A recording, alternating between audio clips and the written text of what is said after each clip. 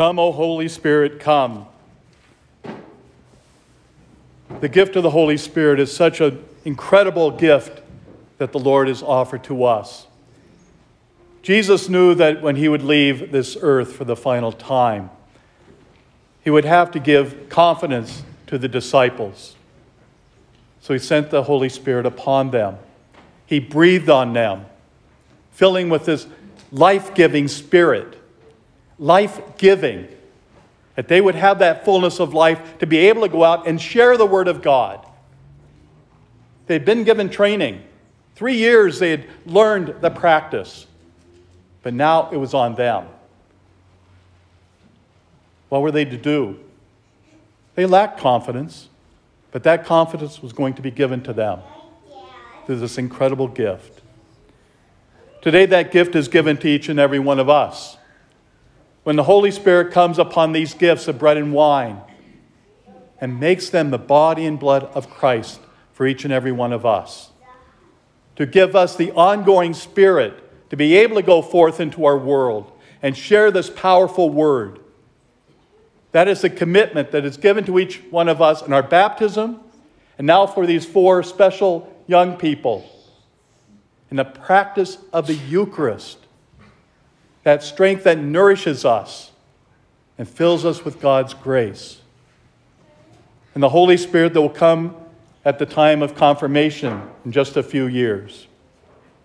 That God will continue to bless them as he has already blessed us with that same Spirit to go forth into the world and proclaim his word.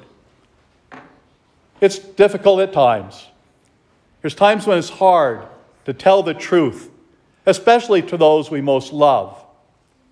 To our parents, our children, sometimes even our grandparents. And to give it to our grandchildren. But it's a responsibility that each one of us has to share, as difficult as it can be at times. To share the Word of God is such an incredible gift. The light of Christ shining forth to our brothers and sisters. We are that light. Whether we want it to be or not, we are the light. And just as this wonderful window that we now have, St. Charles sharing the Word of God with the young people and with the adults. His transforming of the seminaries were in corruption, and he changed the teaching.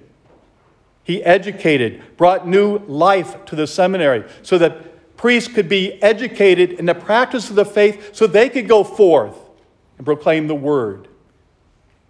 Giving us the first catechism of the church so we could be taught what is the practice of the church. The Holy Spirit was truly upon him as he faced the Council of Trent, as he gave forth the word of God to his brothers and sisters, as a priest, a bishop, and a cardinal. We have been given that same Spirit. We may not have the authority of a priest, a bishop, a cardinal, but we are given the same Holy Spirit to guide us. We are to take that responsibility seriously. Today, as the Holy Spirit is given to George, Lincoln, Jace, and Hunter, the gift of the Holy Spirit in the Eucharist, to strengthen them, to be a witness to Christ's presence in our lives. May they, through their experience, their grace, their blessing, those who have taught them, for Sharon, for our faith community, that we truly are a witness to them as they are to us. May the light of Christ shine through all of us to the glory and the power of God.